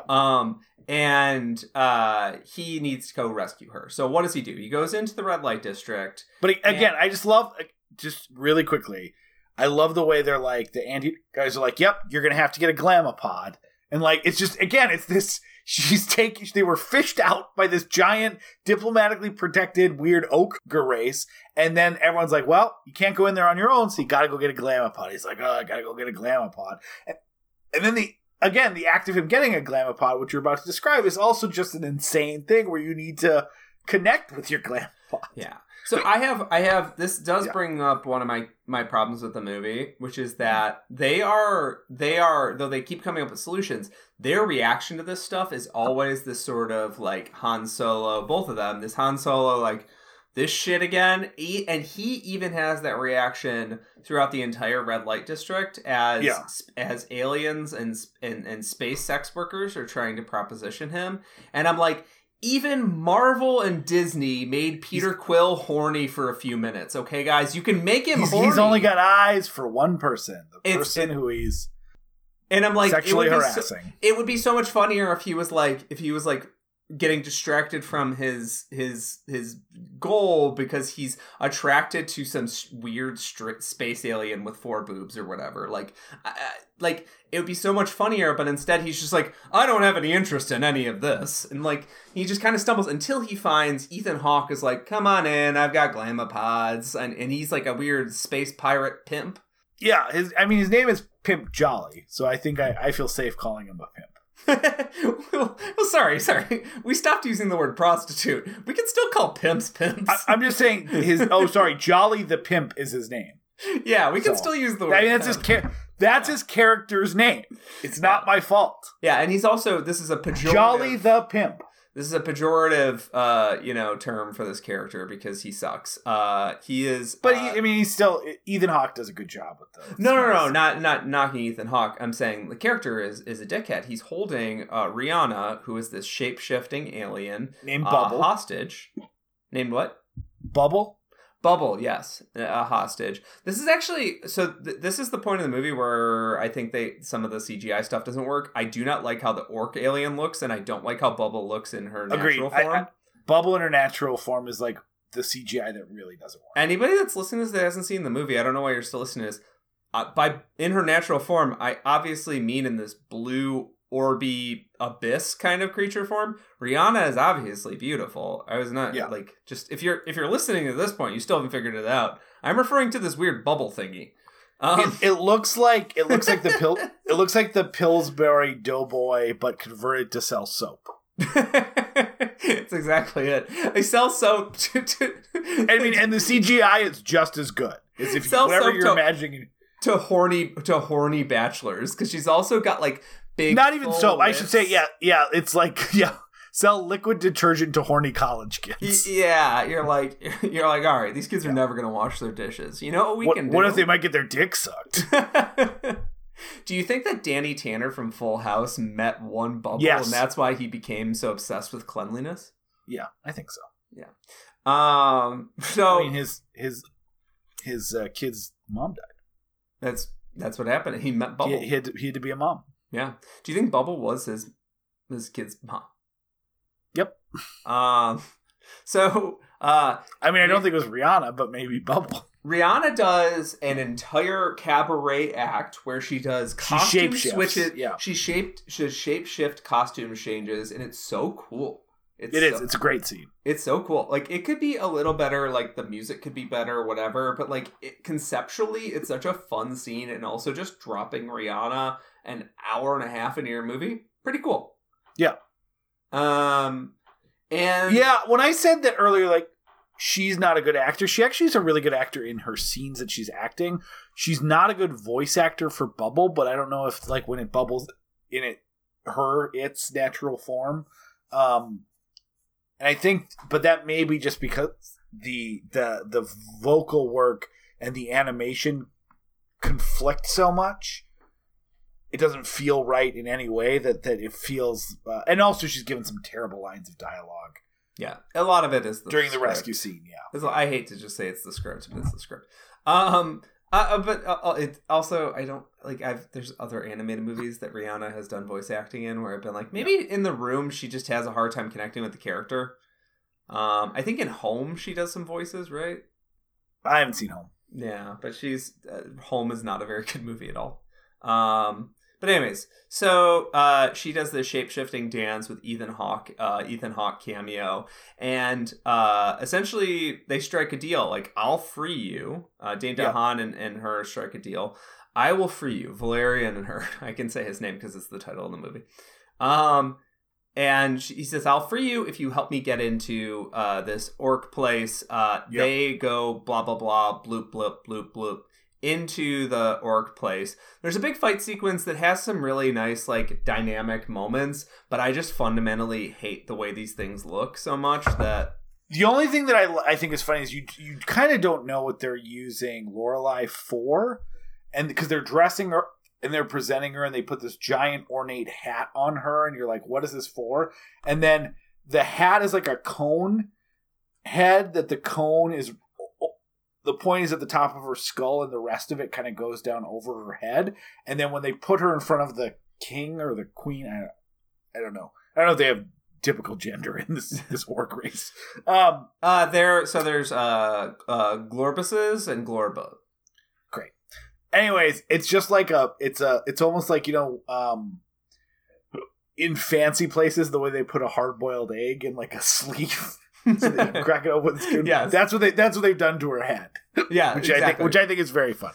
She's just being turned into essentially like a slave server, a brain egg. Yeah. Yeah, exactly.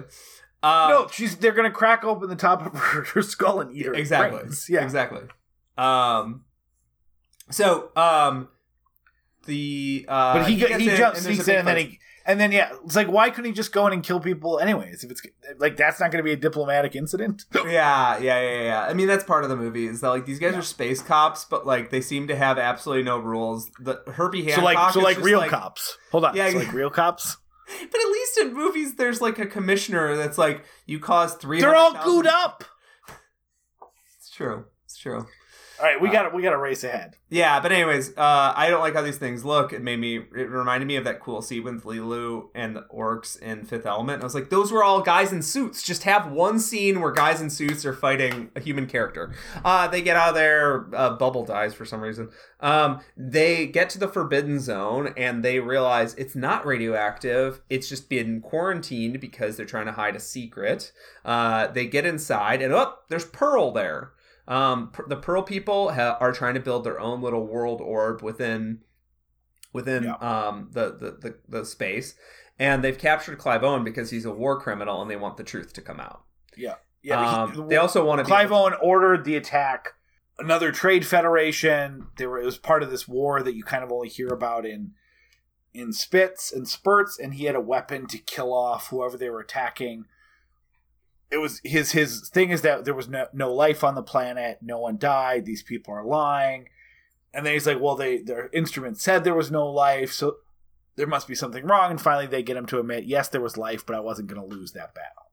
Yeah. And while we're here, part of the reason the mystery doesn't work for me is they introduced Clive Owen earlier, and my wife went, oh, he's the villain.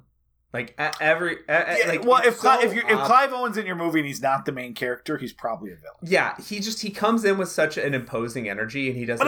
And they don't let him turn on. Like Clive Owen is one of those people that was a great example of like he had the handsome looks of a leading man early in his career, but he seemed kind of grimy and gross, and so like he's great and like Closer. He's great in like I sleep closer. I'll sleep when I'm dead. Croupier, like he's really great in all those like Mike Hodges kind of style like crime thrillers. Like Clive Owen, I like Clive Owen quite. Yeah, he's great. But when he comes in that scene and he doesn't turn on any of the Clive Owen charm, probably because they didn't give him space to do that. You know he's the villain. Also funny, it's almost like this is almost an unintentional misdirect that Rutger Hauer is in this movie for 5 seconds and. Yeah. Isn't a villain. He's just a president from the past. Yeah, that's it. He's probably just in France that day. It's part of the reason the mystery doesn't work for me is that like like the movie doesn't let you pretend that like humankind had good intentions. Well, the mystery, I think, nope. So that part of the mystery doesn't work, but I like the twist. I like that. So they are trying to not bring their planet back. They're trying to carve out a space in the city, but they need this the what is that thing called again? The mule converter. Mule's the planet, and they're they need the pearl into the, and then they've set up basically fake shells and metal systems that will holographically, but like real, like replicator, rebuild their planet and their vistas in the space that they've carved out in the city of 1,000 planets.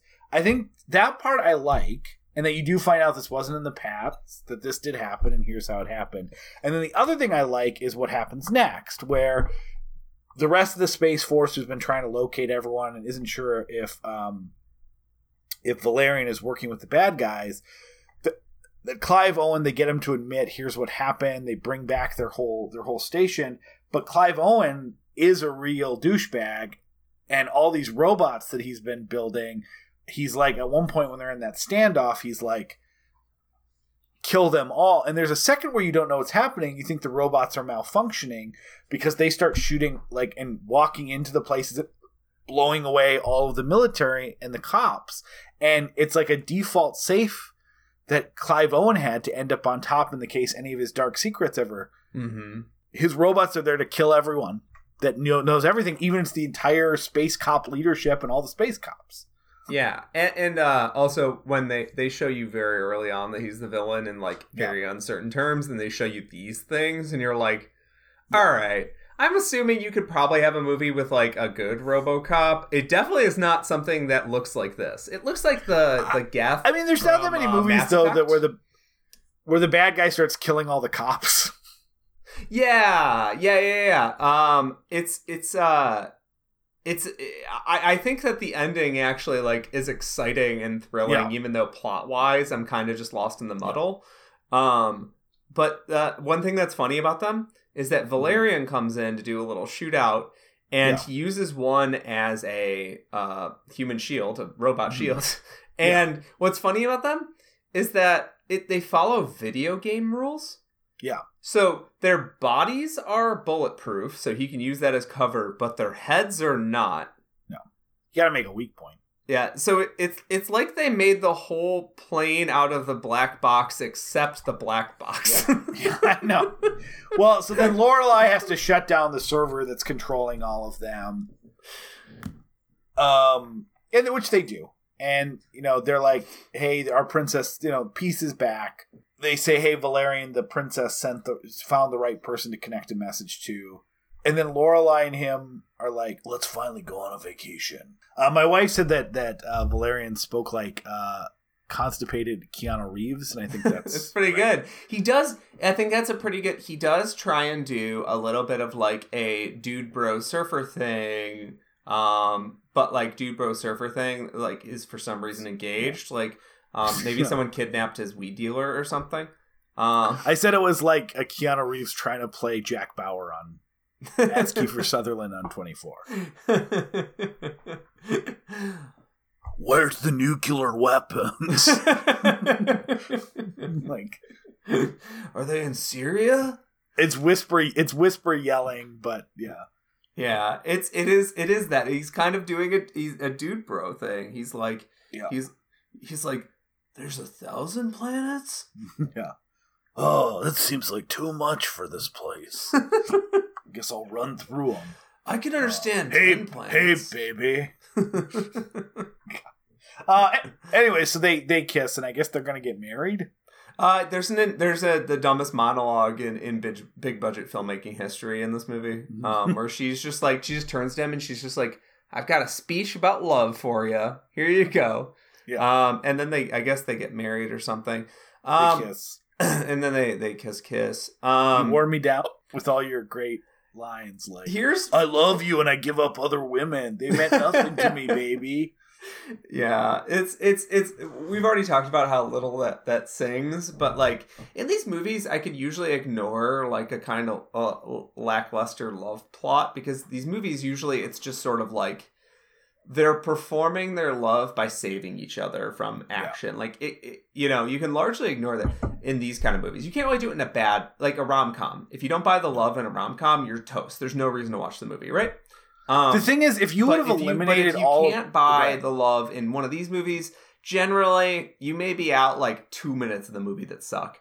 It's just very funny in this movie. There's multiple scenes where they have to talk about like love and like... Well, that's my point. If they would have just showed them working together in these stressful situations and getting like frustrated at each other and remove all of the I want to marry you and I'm in love with you and please go out with me dialogue, I actually think the kiss at the end is like every one of these fucking action movies where two people who have never had a conversation or are annoying each other are almost just relieving stress of like, well, we're both two attractive people and we've just been through quite a lot. Why don't we fuck? That's like the ending of almost every action movie where these two people have had no adding all of the lines about I love you and I want to marry you and don't you want me and everything else actually ruins that moment at the end because she's had to say so many times, please knock it off. Yeah. Where I would have just, sure, it doesn't make sense that they kissed at the end. It's the trope of like, well, it's a boy and a girl, so they have to kiss, like man and woman. What else do you expect? But if they would have left out all the other stuff that didn't need to be there, it would have been fine.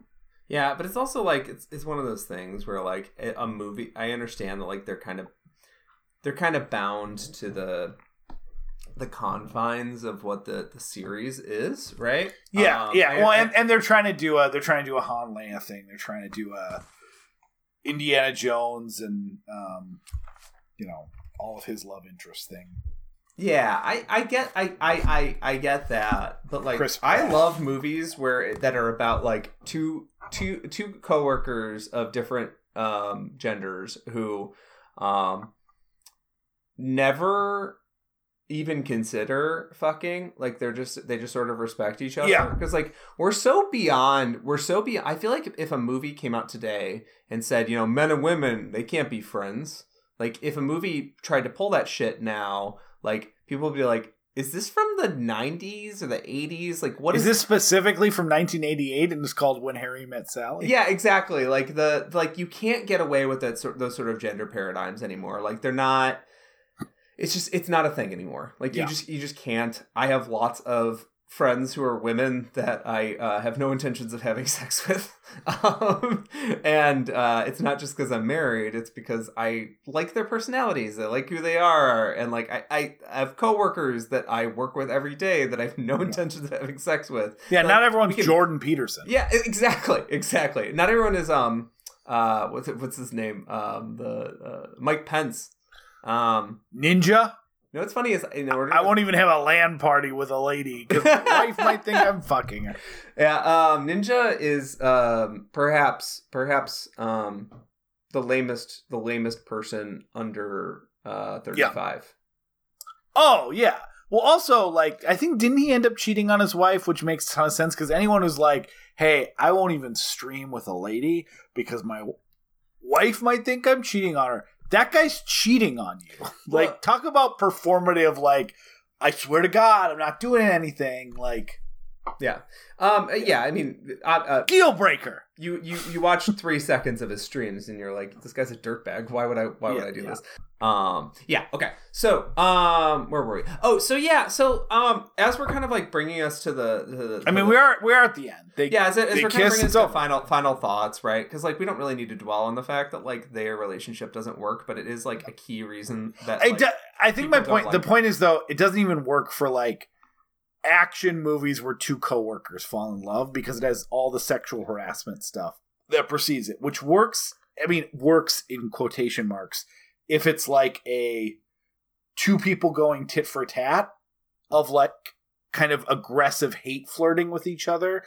But that's not what this is. This is him flirting just desperately and her going, please stop this. I don't like this. And so like even the cliche of a man and a woman falling in love because of stress in close quarters and job proximity.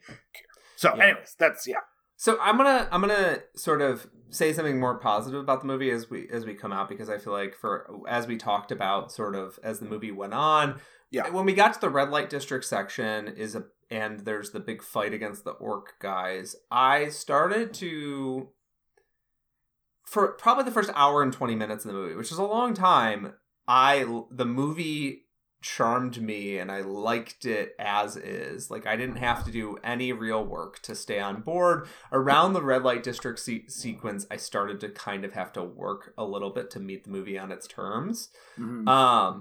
And then when the movie found its plot I wrote this down, an hour and 42 minutes, that's when they get to the Forbidden Zone and they're like, oh, hey, I guess that plot mattered. I guess we should look in the Forbidden Zone. I realized quickly, I was like, oh, I didn't want this movie to have a plot. You had so thoroughly convinced me that plot didn't matter that now you're coming back in and being like, hey, remember that stuff at the beginning? I was like, yeah, I liked this. I liked this stuff at the beginning. Yeah. But why do we have to do this? And it made me realize that the ideal adaptation of Valerian, It's not a movie, because movies, unfortunately, have to have 3 acts, and they have to come back. Like, they have to have some sort of overarching plot, and, like, the overarching plot is supposed to reward continuous, involvement from plot points that previously had come. The ideal adaptation of Valerian is a video game, because so much of this movie, what I liked about it, game logic, so much of what I like about this movie is that, when you're in a video game and you're just kind of rolling from side quest to side quest, but you're having fun. You're not just like collecting, RPG character points. You're collecting cash or whatever. You're actually like, oh, I want to go meet that guy and I'm going to go do a job for him. Oh, that's awesome. Like, more of a Saints Row kind of thing where you're like, oh, what would it be like to do insurance fraud? Yeah, it does. Like, now that you mention that, it reminds me a little of like Shadows of the Damned or Grasshopper type game, where like everything that they need to do next is like a different type of level, and it's more convoluted and crazy than. Yeah, and sort of like a different concept every 15 minutes. Like, that to me actually like speaks to like what the Valerian world should exist in. I don't think that they should make a sequel to this. Definitely not with Dave DeHaan and Cara Delevingne, and I don't really think it needs to be rebooted. I think maybe like I would like to read the comic books. I don't know if they need to be modernized at all because I haven't read them.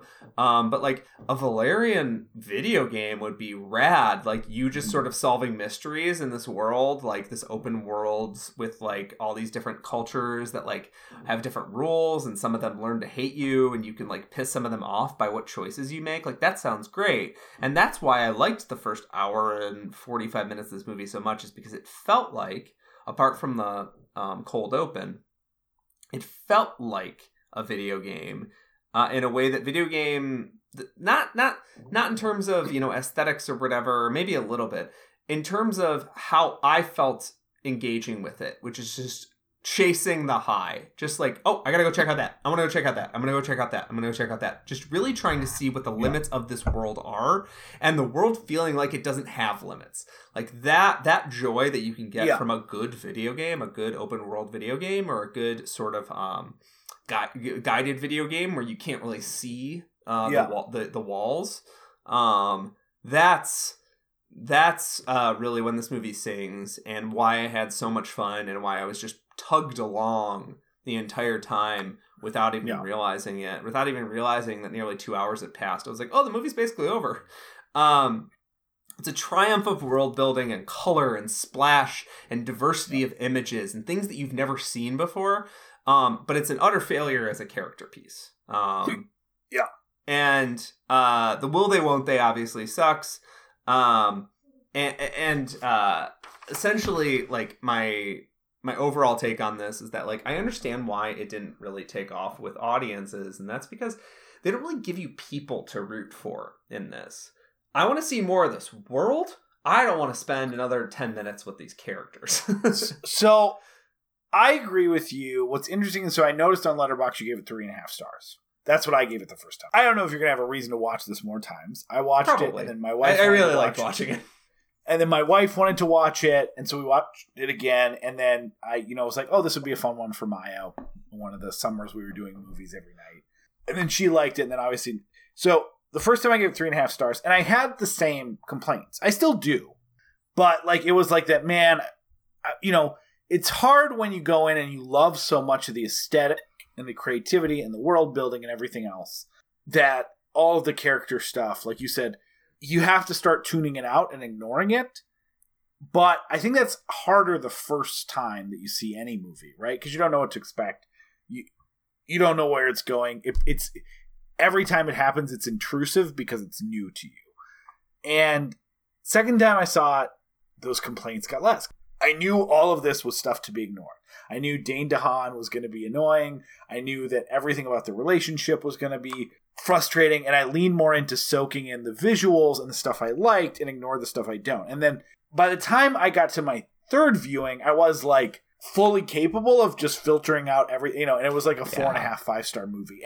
And so, like, I do think this is a movie that, if you're in that precipice, or like, I like a lot of this but I have problems, it does improve because you have no more expectations that the human characters or the development or the dialogue is going to work, and you can just really let the world itself wash over you. I think there's enough there even on the first viewing.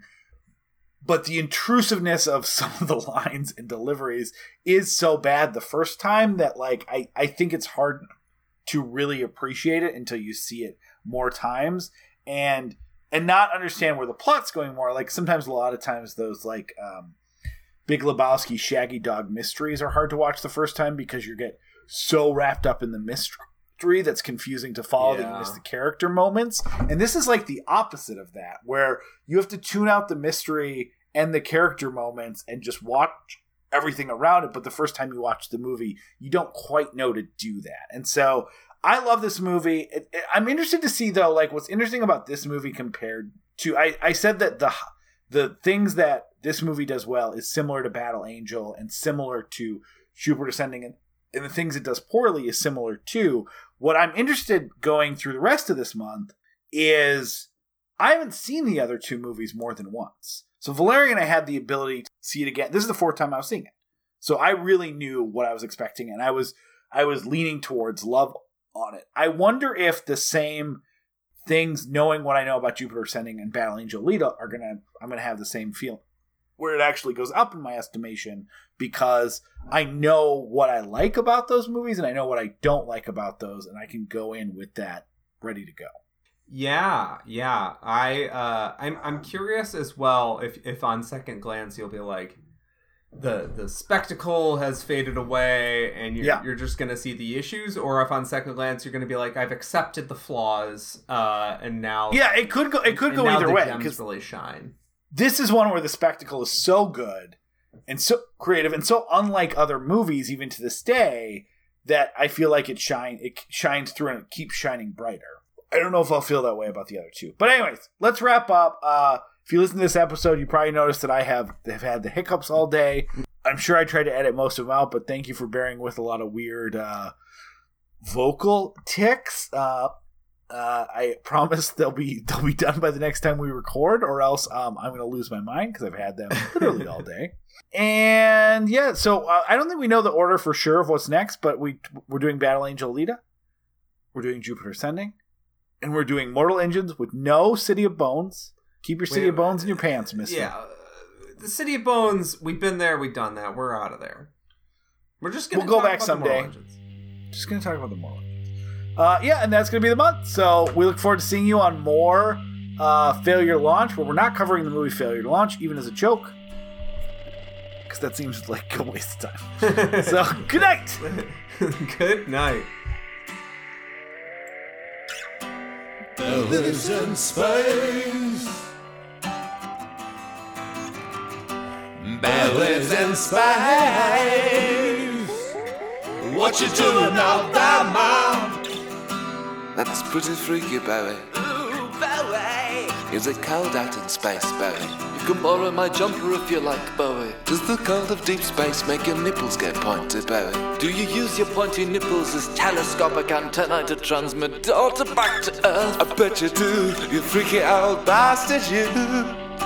Do you have one really funky sequin spacesuit, Barry? Or do you have several changes? Do they smoke grass out in space, Barry? Or do they smoke astroturf? Ooh. Receiving transmission from David Bowie's nipple antennae.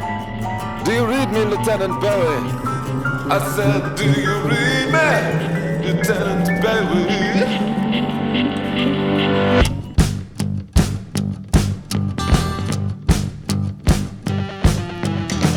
This is Bowie to Bowie.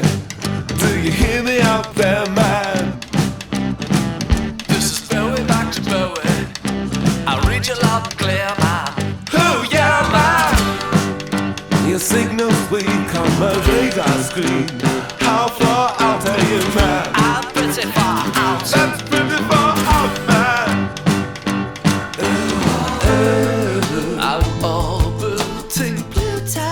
Thank you so much for listening to We Love to Watch. If you made it to the end, hopefully you liked what you heard today. And if you'd like to hear more, please go to patreon.com/welovetowatch. And if you can chip in a few bucks, that would really help us keep the lights on and keep us moving forward.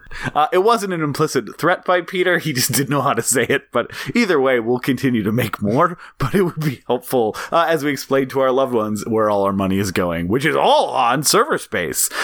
If you can't, if you don't have a few bucks to chip in, we totally understand. And you want to support the show, we truly, absolutely would appreciate a review on iTunes. I know every podcast says it, and it's because it really does help. And so every podcast wants that help. So please go leave us a positive review so that when people find this show organically, they hopefully want to tune in and listen. And thanks again for all of your listenership and support and time throughout the years. We really do appreciate you. With kisses and smooches, Peter and Aaron.